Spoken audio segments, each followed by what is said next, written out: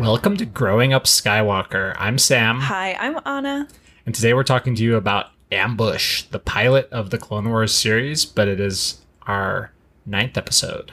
Yeah, we're back on track. Yes. Very few out of order episodes from here on out.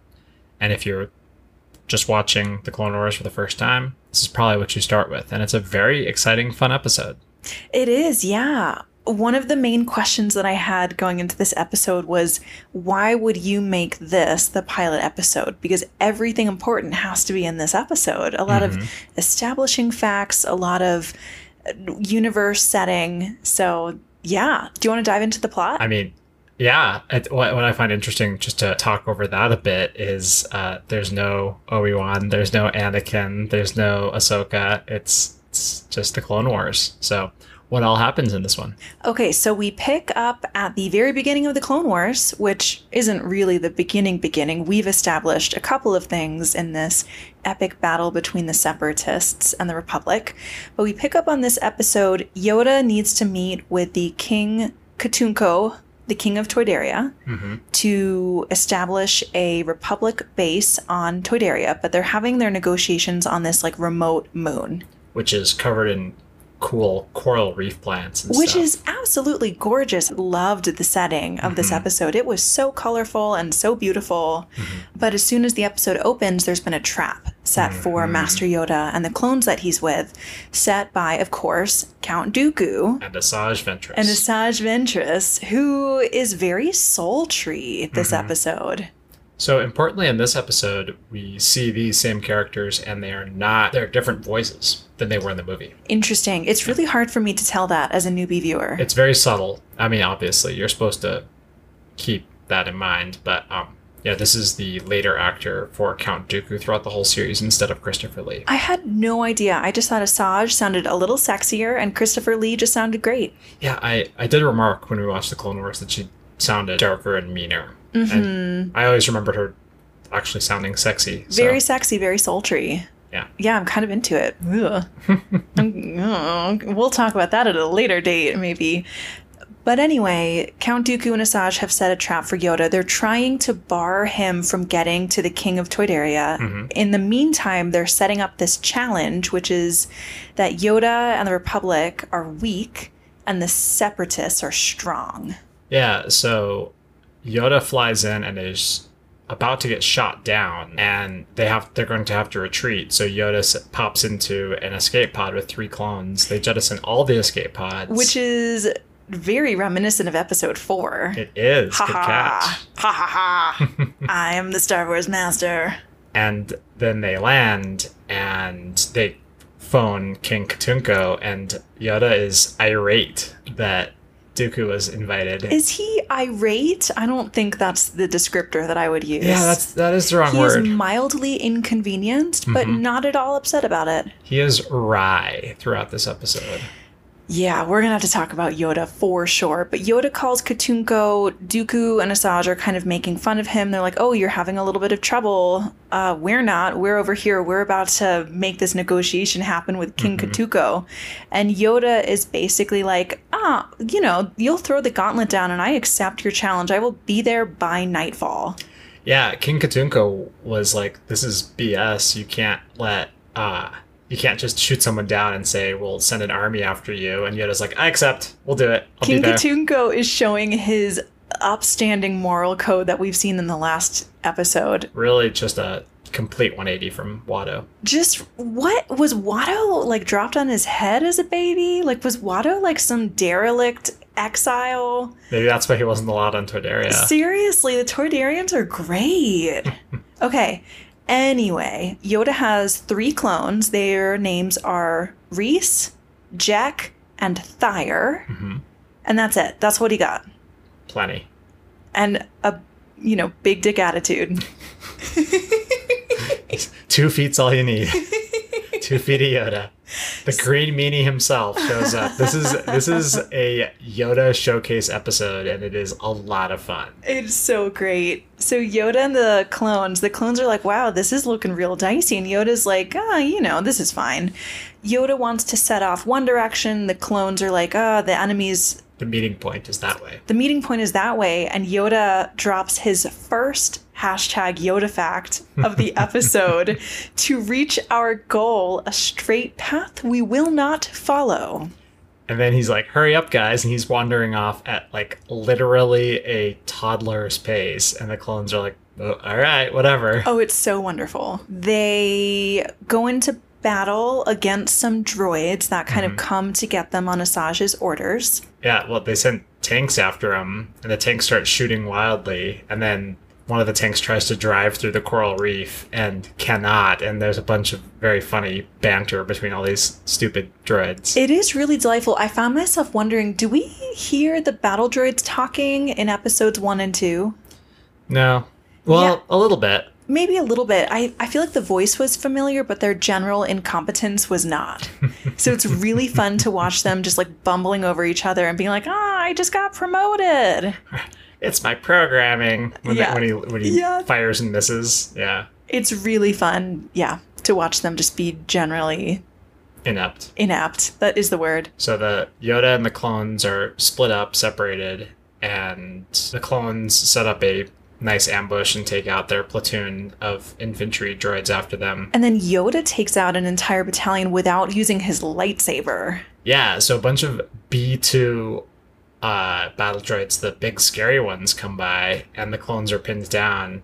Yoda catches up with them. He picks one of the droids up. He's sitting there meditating, and they're like, what do we do? Just keep blasting. Yoda picks one of them up, turns him around, and makes this B2 shoot all his friends. Oh, it's so delightful. It's so great. We're going to also have to talk about that. Because they have big, deep voices. I'm having a major malfunction. Die, Republic dogs. And then Yoda does a Yoda giggle Yes. and murders them. Yeah. So things are looking good until Asajj decides to let the droids deploy their heavy artillery against Yoda and Reese, Jack, and Thrice, which is bad news bears. Yoda is not happy about these odds. So they kind of go off into a cave to plan, and we have the emotional high point of the episode, which is also where I started sobbing uncontrollably. So where's this on the cryometer? This one is just behind Clone Cadets. I think it's a solid number 2. Wow. You watched this with me the first time. I cried into your shoulder for a good 10 minutes. You did. So that's There was snot running down my face. that's a 10. So the moment is Yoda leads them up to a cave, and he uses his lightsaber to chop a laser rifle in half to turn it into a crutch for Thyre, who has been hurt. Yeah, I would say it begins when Thyre gets hurt and Yoda says, leave no clone behind, which made my little heart go pitter-patter. It is just an extremely valid judgment on the value of the life of a clone. It continues when Yoda gives the best piece of advice I've ever gotten from a cartoon. All around us is that which we need to prevail. I mean, is there anything I've needed to hear more in my life than everything that you have around you is what you need to prevail? Yeah, because the clones are sitting there, and they're like, there's just 3 of us. They have an entire battalion. What are we going to do? And they say, General, you should leave us behind to die, basically, because your mission is critical and we'll sacrifice ourselves. We're not worth keeping up with. And then Yoda says, take off your helmets. I want to see your faces. Whoa. Whoa. Yeah. Wow. It's a very touching moment. And I think we should circle back to that part in a bit, Yeah, because okay. it is the introduction of some clones. Okay. We'll definitely do that. So then a column of tanks shows up, and Yoda tells the clones to, act when they feel ready. And then he yeets himself off the cliff. He does, and he has this amazing strategy, which is basically to use the mindlessness of the droid army against them. Yeah, he is sitting there, and the droids call in, and they're like, hey, we think we found this Jedi. And Asajj is like, shoot him now! And they take too long. So Yoda humorously and horrifyingly completely disassembles a tank Oh, column it's by phenomenal. himself. He like slashes into one of the tanks and like then disables all of them. It doesn't break a sweat. He's just like a little tennis ball bouncing around. He is. Pieces of droids are like flying up a half mile in the air. He's sucking them back into the tanks. The tanks are shooting at each other, and he's just a little chaos gremlin, basically. He is. He's causing all sorts of trouble. But then the anti-Jedi toy, those big rolly droidicas, show up in force. Yeah, well, Asajj gets really mad that Yoda's making her look bad, which we'll talk about this, understandable. She sends in a bunch of droidicas, and the lieutenant clone uses the lesson that Yoda gave him earlier in the episode.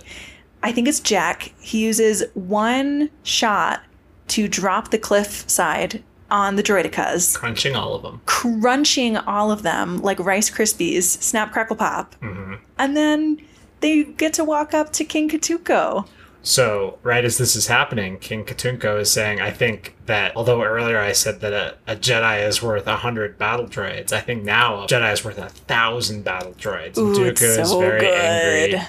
And Dooku says, perhaps I'll have a better time negotiating with your successor. Kill him! And then Asajj holds her double lightsabers up to King Katuunko's neck, and then Yoda saves his life. Well, she was swinging, and Yoda stopped her. Yeah. Yoda proceeds to take Asajj Ventress completely apart. He takes her lightsabers away. He throws her across the room, dresses her down, says, you should surrender.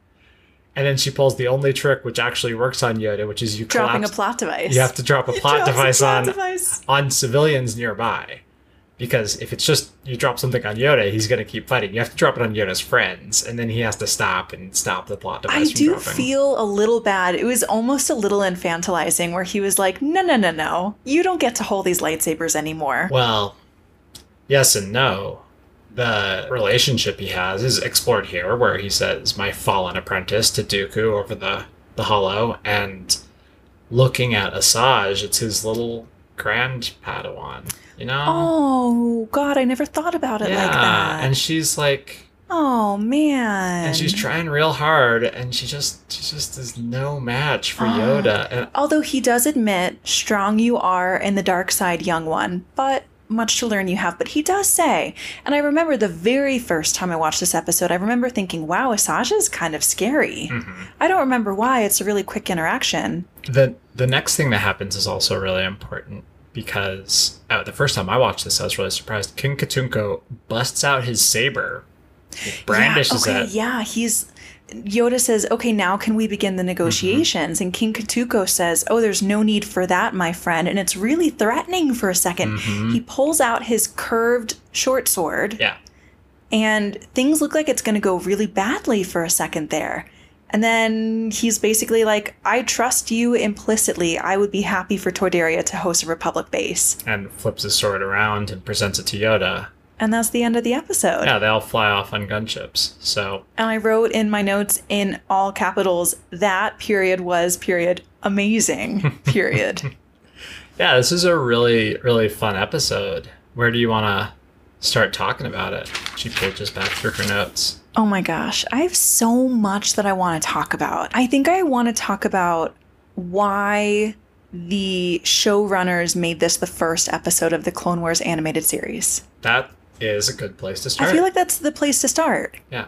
I feel like the place to start is that this episode establishes so much in 22 minutes. Mm-hmm. First of all, you're establishing the animation style. We have talked about this already because we're watching in universe order. Mm-hmm. But if you sat down in front of, Nickelodeon or whatever one day, I don't know where this played.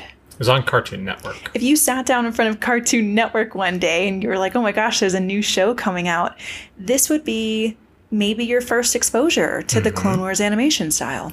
Yeah, and then you get to see Yoda, who was, the first time you see Yoda, you see him as a little Muppet in episode 5, and then an even smaller, older Muppet in episode 6. Yeah. And then you see him in episode 2 fighting Dooku, and he's a full-on little insanity lizard. Mm-hmm. And this is full-on insanity lizard Yoda, and it's very appealing because you get to see a master in action. You get to see a master in action who is also lighthearted, clever, competent, composed. He's got this delightful giggle that I literally do not remember hearing anywhere else. It's the Yoda giggle from when he's on Dagobah. And he's like, oh, yeah. Come here, good food. Except it's better. Yes. It's more spirited. Although it's also a little bit darker because he laughs when he jumps on top of the head of a droid and then he's waiting for the droids to all shoot each other. Yeah. The Yoda energy is a little chaotic. Yeah. It's fun. I think it goes back to something we've talked a little bit about in episode 2, which is, in no way do I believe that this is Yoda's first war. He's an old creature, an old Yoda creature, and I don't know Yoda's gender, but he's an old little creature, and he is good at war. He's very good at war, and in episode 2 especially, you see him like moving around and like, this is good, this is bad, aim for this doing spot. the tactics. And then he comes into this, and it's the same little Yoda. He's wandering around, he's just inching himself along with a cane until it's time to fight. And I wonder how much that takes out of him, and I wonder how much of it is like almost a reliving his glory days, if he had glory days as such. Or if it's just the way his species operates. They're like, very slow until they're very fast. I get the feeling that this is very much second nature for Yoda. This is how he is. He takes his time when he has the time, and when he doesn't have the time, he makes the time. He meditates just like Qui-Gon did in episode 1. And he has no doubt whatsoever the whole time. Yeah. He's completely doubt-free. I feel, once again, very safe when Yoda's on screen. Yeah. I mean, as you were saying, when the clones are like, hey, leave us behind, he's just like, no. He's like, no, that's not even an option to me. And there's really no need for that at all. He's there's like no need to go this way. There's no need to be afraid. There's even an incredible moment, and this is kind of getting into another topic that I want to talk about, but the King Katunko calls him up and says, it sounds like you're having a little bit of trouble with these separatist forces. And Yoda says, I know nothing of trouble. Looking forward to meeting you soon. Just to put this in perspective, he's riding on the back of a clone, like He with his really lightsaber out during this conversation, like deflecting blaster bolts. He's like, "This isn't trouble. I always ride on the backs of people deflecting blaster bolts. Oh, this is my third favorite way of getting around." It's so wonderful. So I think there's a lot of establishment of the tone of at least the early portions of the Clone Wars. It's lighthearted. It's lighthearted. The stakes are high, but it's lighthearted. The score is really good. It's almost like a mix of Survivor and Lord of the Rings. Did you pick up on that? No. Okay, do you remember like the tribe has spoken, like the Survivor soundtrack when they're like sitting at tribal council? Gonna have to take your word on that. Survivor was really popular in 2008, and I feel like there was some kind of influence there. Okay. And then there's some Lord of the Rings, very like majestic, epic fantasy strings in the background. Yeah. It was really good. I'm going to have to look up who does the score for all of these and send them like a cookie or something. They do such a good job. Okay, anyway, coloring is amazing. The purples and greens and oranges. Yeah, I really love the terrain on this Nameless Moon because it's like a No Man's Sky planet. It's very cool with like being there's brain corals, there's big branching corals, and like an ocean that got all the water sucked off of it. It's a cool place. It's beautiful. Actually, it brings me to something that Yoda says at the very beginning. Beautiful this moon is. He does a little Yoda. Amazing the universe is. And I think that's a secondary fortune cookie for the Clone Wars. Right? Beautiful this is. And he's talking about the episode. I think he's talking about the Clone Wars as a series. Like I almost feel like the showrunners are breaking the fourth wall and saying, beautiful the Star Wars universe is. Like, beautiful and amazing it is. And we are about to dive into so much more than we've ever seen. I like that take. That's very cool. Thank you. I also want to talk about Yoda. We're not been talking about I have Yoda? I have a little bit more about Yoda. Keep talking about Yoda. Okay, first of all, the hashtag Yoda facts. The Yoda facts are so good. Would you like me to read some to you? Please do. Okay, one of the Yoda facts that I loved. Size is not everything. Smaller we are in numbers, but larger in mind. Oh, I love it when they're hiding out and the tanks are trying to drive through and the tanks can't get through. And the clones are like, oh, they can't get through. They're too big. And Yoda's like, size matters not. Like, after they've been making fun of him for being so tiny. Yeah, it's so shady and great. Yes, that is funny. Obviously, when he says, leave no clone behind, phenomenal. Obviously, all around us is that which we need to prevail. When he personalizes the clones. Yeah, very different are you in the Force. I think that's a really cool way to look at the clones. And I think that's a really important distinction, and perhaps why clones and Jedi work so well together. Which is also a dark side of it, in that the Jedi definitely feel each individual clone death. Okay, because we have talked about this a little bit in previous episodes, and we've kind of talked about clone death, and we've kind of talked about the value of a clone life. Right. And so seeing each clone individually and not them as material to be spent in a war clouds what the Jedi can see. It's talked a little bit in the High Republic books. Oh, interesting. And a little bit in the Clone Wars movie. Yes, of how if you have a Jedi and they're, alone, they're living a hermit lifestyle or something, or just a rarefied lifestyle, they're able to really perceive a huge amount of the universe. Yeah, we see Yoda sometimes kind of floating in the Jedi High Council room. Yeah, just in the zone. Just meditating and feeling what's happening across the galaxy. But then also in episode 2, Mace Windu says our ability to see the future has been clouded. And so why is that? It's because all of the Jedi are spending all this time with all these people who are designed to die. Oh, wow. And so every single relationship they have is one that is filling the Force energy they feel with conflict. It's almost like the clones... Okay, well, obviously the clones were created to be of service to the Republic. Ostensibly.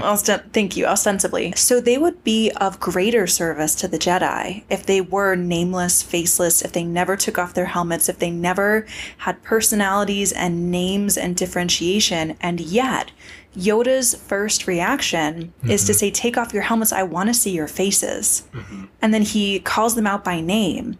He says, Jack, this is what you need to do to be successful. Yeah. Reese, this is what you need to do. And he gives him really compelling advice. Really compelling and actionable advice. Yeah. Which Jack immediately uses to bring down the cliffside on the droids, because Yoda tells him, your mind is a powerful weapon. You don't need weapons. Yeah. You need your mind. And he uses his brain. He has one shot, and he uses it to bring down the cliffside, and they win. Exactly. So that's the relationship between the clones and the Jedi in that perspective is something which, to my knowledge, isn't deeply explored in the Clone Wars, but the whole tenor of it is darkened by that, particularly because of the relationships we'll see in terms of connection. The Jedi who are living up to the Jedi Code more, which would be, for example, Luminara, who we'll see relatively shortly, are willing to let things go and willing to expend the clone lives because the Jedi Code is to practice non-attachment. But how can you not be attached to your battle brothers?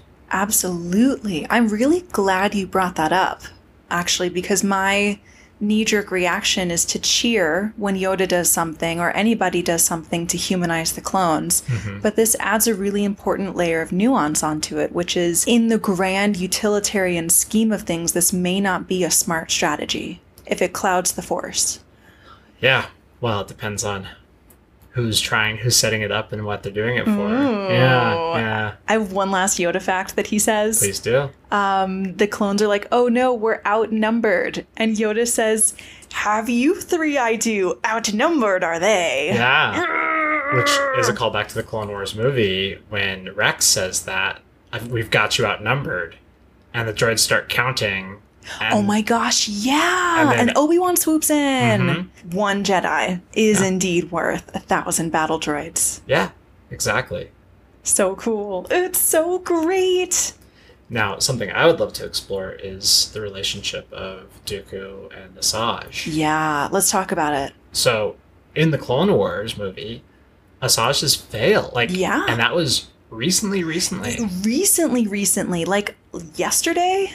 Yeah. 6 hours ago? Maybe longer than that, but within the last small period of time. Mm-hmm. And so, if she failed against Anakin, and she failed handily against Anakin's former master, Obi-Wan, and Dooku was there. Dooku failed against Anakin, and they're like, okay, well, let's go against Yoda, who is well known to be an absolute demonstrable. Well, Dooku trained under him. Dooku knows this. Dooku knows how good Yoda is, and he sends Asajj Ventress there. Do you think he was maybe setting her up to fail? I think he was perhaps shielding himself from failure. He didn't want to fail against Yoda. Yeah. Oh, it would be humiliating for him. Absolutely. Wow, because what I understand of the dark side, and I don't understand a lot. Which is good. Thank you. I thank you. We'll see where I end up. I may end up being a Sith apologist. You never know. Yeah. What I understand of the dark side currently is that folks who join the dark side are lured by its superior power. Mm-hmm. So it would be perhaps an existential threat to Dooku's understanding of reality to once again fail against Yoda. For sure. It would be him also. I mean, he is acting out of fear. Yeah. And if that's the case, and Yoda is not acting out of fear. And so Asajj is acting out of fear. Oh, of course. So the first time I saw this, and Yoda is parked, he yeets himself down the canyon, and he gets surrounded by tanks and droids. The droids call in, and they say, Asajj, we've got him. And she says, shoot him and now. Her eyes go all wide, and she's really frantic. So is she murderous, or is she afraid? I think on this watch through, I saw her as terrified. Yes. I think you're right. Because this is her only chance to actually take out Yoda, and she knows it. I mean, what is the classic Yoda phrase? Fear leads to anger, anger leads to hate, and hate leads to suffering. Yeah. Yeah, absolutely. Asajj is terrified. Mm-hmm. And fear makes people do all kinds of crazy things. Mm-hmm. And that is what led for the chaos situation for Yoda to perfectly exploit and blenderize his way through a bunch of droids. It's kind of also rubbing salt in the wound. Yoda's like, failed you again, she has. I mean, Asajj knows this. Dooku knows this. Mm-hmm. It kind of hurts. Like, it smarts that Yoda's also pointing this out. And he let her live. Of course he did. Is it of course? Like, if she is a major threat in the Force, if she is a major threat to the war, wouldn't the utilitarian view to be like, Yoda is there, Yoda should take out the enemies in front of him? I think Yoda sees Asajj as such a trivial threat that he doesn't even think that it's worth killing her. Which is fascinating, because she's not a trivial threat. She's not. I remember thinking how scary she was, but when you consider Yoda's knowledge of tactics and strategy, there must be a reason, unless it's just a plot reason, that he keeps her alive. And it's that line of, is this genius, or are we filling something in his fan theory? For sure. But if it is genius, then perhaps an element of it is Yoda is humiliating Dooku and humiliating Ventress to try to help them reach their emotional fear-based bottom sooner. Because similar to what Mace Windu said about Dooku in episode 2, that Count Dooku would never resort to assassination. He has an assassin for that. That's what Asajj Ventress is for. And so perhaps Yoda is trying to show them that there is a path forward that isn't the one they're taking. Would Yoda accept them if they turned their backs on the dark side? See, isn't that an interesting question? The character of Yoda takes on significant complexity in this episode. And I think that's really cool.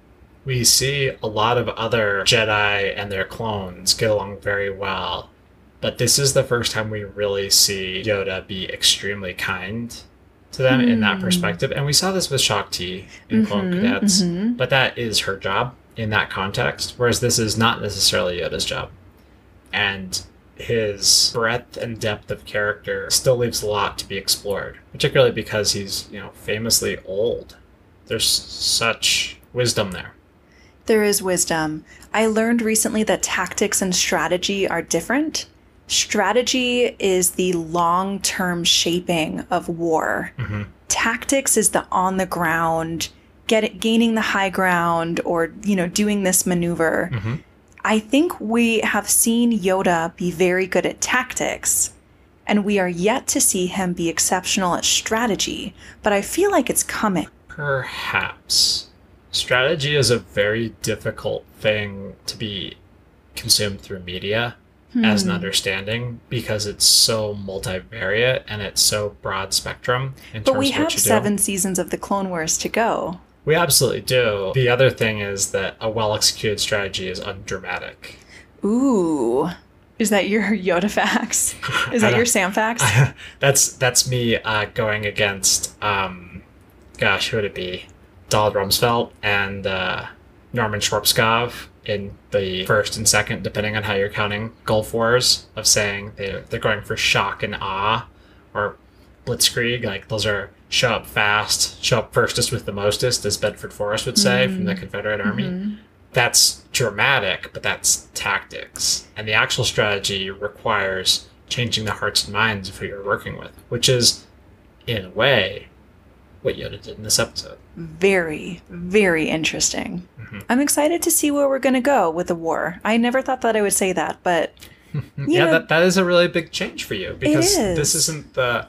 I know, so to put this in a little bit of perspective, because we're just doing Ambush in this episode, and then we're going to try to get in a more arc format. So next episode, we're talking about the whole Malevolence arc. Yeah, Ambush as a pilot seemed like it deserved a fair bit of focus attention, and then we'll be squishing 3 episodes into one arc moving forward as much as we can. But what I'd like to share is that Anna watched a season and a half of Clone Wars. Yeah, that's it. And so that was a while ago, before we started this project. And on the first watch through, there were definitely episodes that you liked and didn't like, and I think that what you like and didn't like has really drastically shifted as we've taken a critical lens to it. Oh. Do you think so? I think the core things that really get me going will be the same. It's always going to be those emotional peaks and the humanizing moments and the beautiful aesthetics. But yeah, I didn't think that I was going to be excited about strategy, wartime strategy. But now I know more about Yoda, and now I know more about Obi-Wan, and I get to see them as people making decisions, and it feels more personal. And so there's something for me to grab onto that's not just as slippery and cold and distant as a war. Yeah, and that's what really sells the whole TV series in my mind. This war is made up of individuals that we care about. And also, each single episode of this carries one tiny nugget of the whole story, which, big picture, rehabilitated the entire prequels to make them really high-quality drama. Absolutely. It gave them focus and purpose and forward momentum, and it filled in all the cracks. Yeah. I can't believe we didn't talk about the fortune cookie for this episode. What's the fortune cookie? Great leaders inspire greatness in others. So there you go. There you go. That's what Yoda did. Yeah. So there's not many characters here in this episode. What are there? 5 named characters. Yikes. Dooku appearing in a hologram. And there's 2 a couple guards. Toydarians floating around. There's droid number 224. Oh, yeah. Which, interesting note, I picked up on this in this watch through. Asajj is like 224. You're not 224 when a different droid picks up. It's hilarious that she knows that it's not 224. Yeah. To the listener, 224 has been reduced into 64 different pieces by that point. But so great. By a tiny green blender made of lasers and giggles. You don't get to see Yoda in action that often. This is a treat. This is a treat. Oh my god. It's the And best thing I've heard all day. This is a great episode to start on. And so... Are you trying to kind of subtly ask me who my bae is? I am. Are you saying it's that time? It's that time. It's time for Baywatch. It's time for Baywatch. It's time for Baywatch.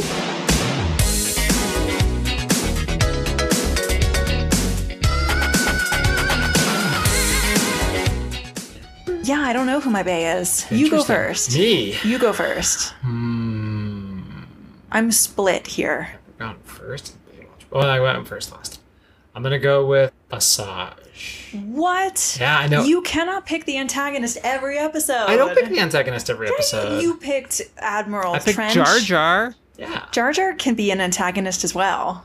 Especially because you subscribe to the Church of Darth Jar Jar. It's not a church, it's a cult.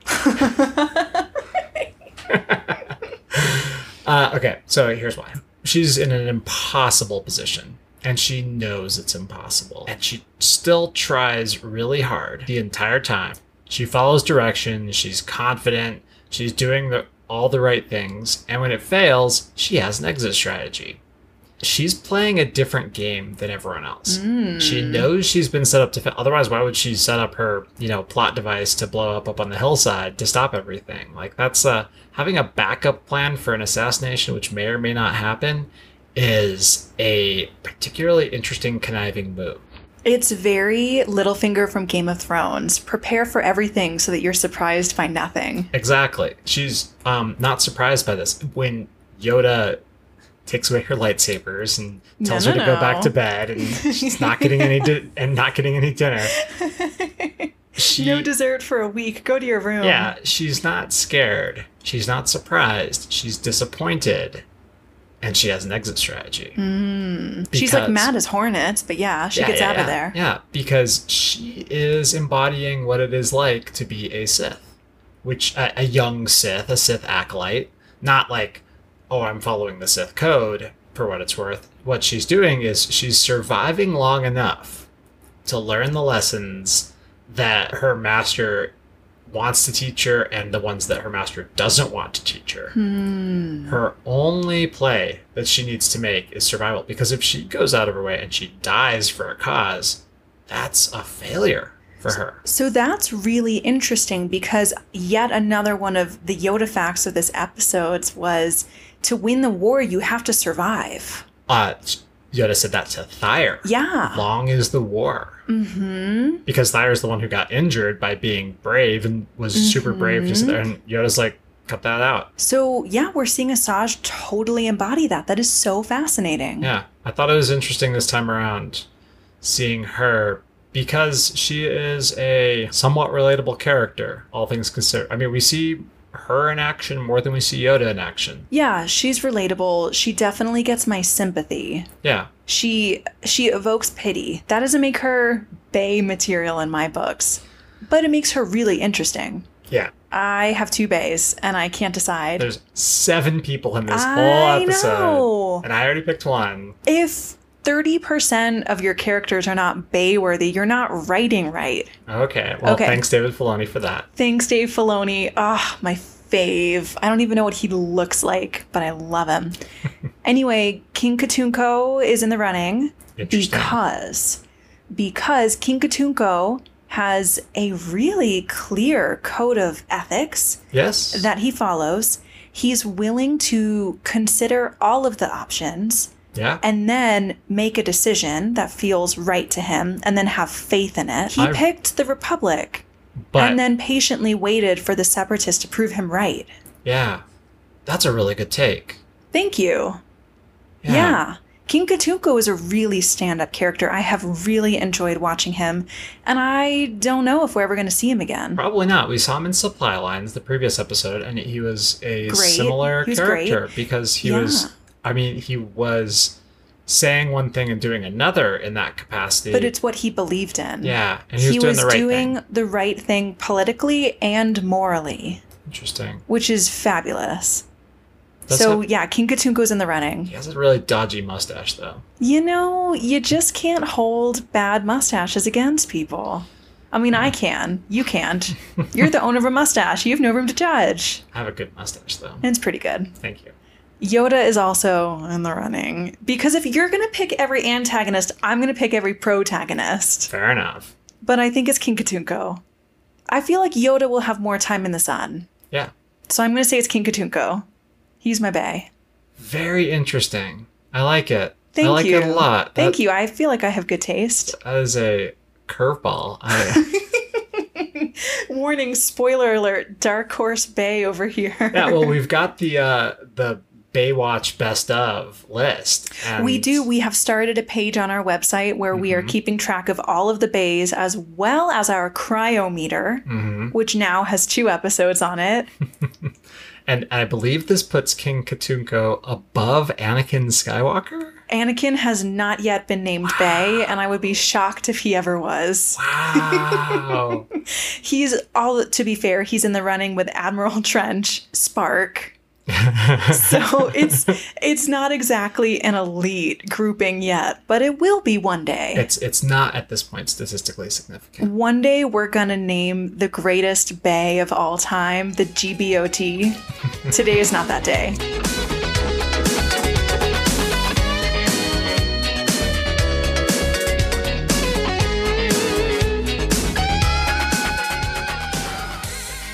So definitely join us next week to figure out what's going on in the Malevolence arc, which is one of my favorites. Yeah, so we're going to be watching seasons 1, episodes 2, 3, and 4.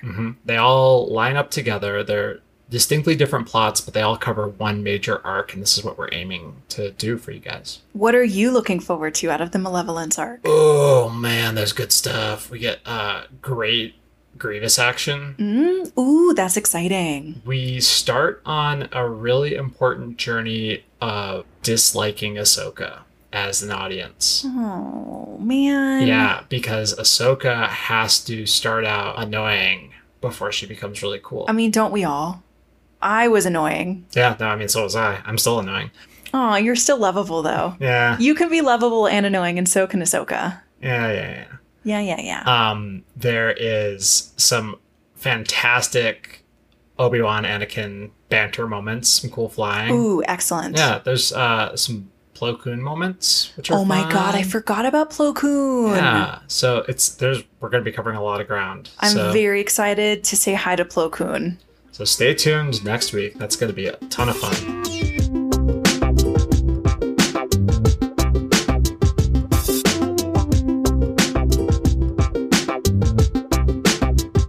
All right, everybody. As always, you can find us on social media at Growing Up Skywalker. That's Instagram and Facebook.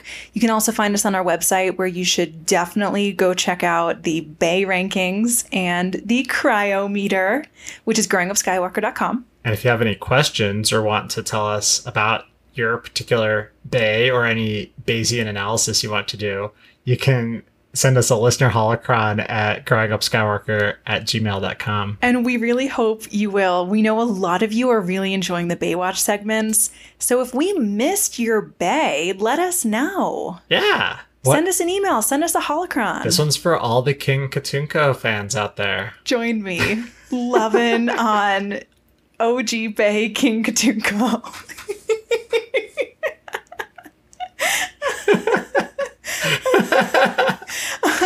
Oh, yeah.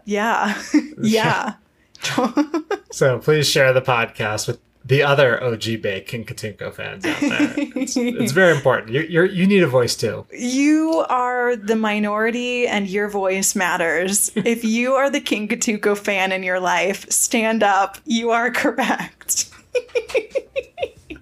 And tune in next Tuesday and we will talk at you on social. All right, have a good one, everyone. Bye.